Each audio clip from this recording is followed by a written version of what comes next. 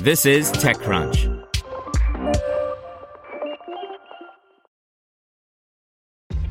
This episode is brought to you by ShipStation.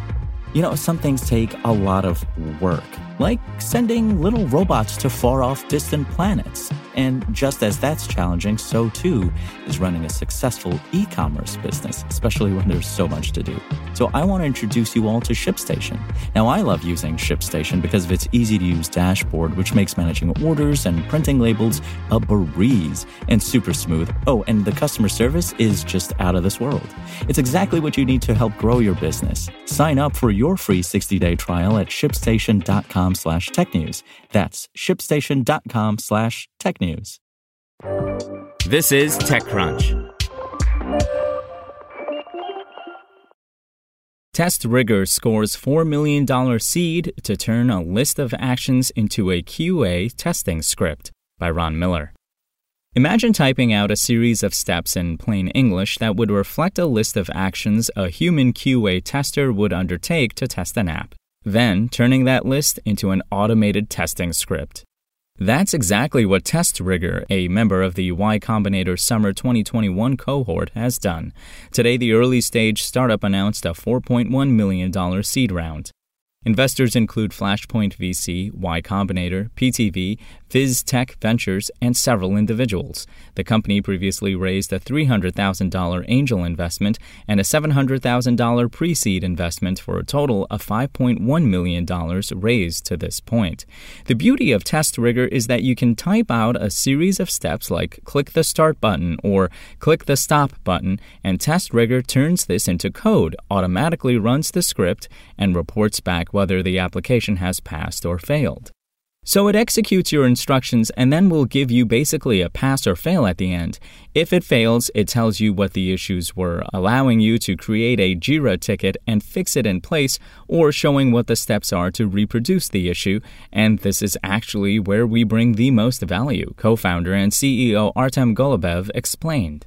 To make this process even simpler, the company has created a Chrome extension for recording testing steps, and it also will create tests automatically based on analytics that determine how people use the app, testing the most popular features. They call the latter feature behavioral testing. We literally deploy our analytics script in production, and then the system will automatically build a test based on how your end users are using your application in production, he said. The company has around 100 customers, including Netflix and other Fortune 500 companies, along with 22 employees, 12 of whom were hired this year. Golubev hopes to have 30 in place by the end of the year. He says that hiring people has been a challenge, and one of the reasons he joined Y Combinator was to get help in that area. I'm running around trying to solve this problem of hiring people, and we saw YC being helpful in this area. Our number one largest problem is we can't hire quickly enough, he said. He believes that being part of YC has indeed helped in this regard. In spite of the hiring challenge he's facing, he believes that you need to hire a diverse workforce and reports that around 40% of his 22 employees are women. He says that he believes a lot of companies are missing out on good people because of their own biases.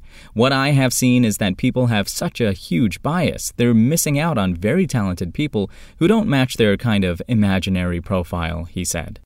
Golubev says that he launched pre-COVID as a remote company, and he believed that once he got funding like this round, he would open an office, but now he's determined to be 100% remote and sees GitLab, a fully remote company, as a model for him as he grows his company.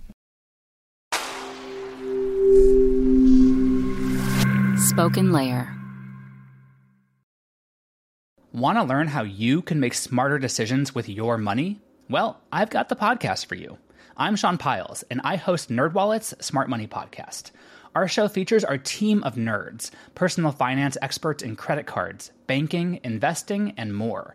And they'll help you make the most of your money while cutting through the clutter and misinformation in today's world of personal finance.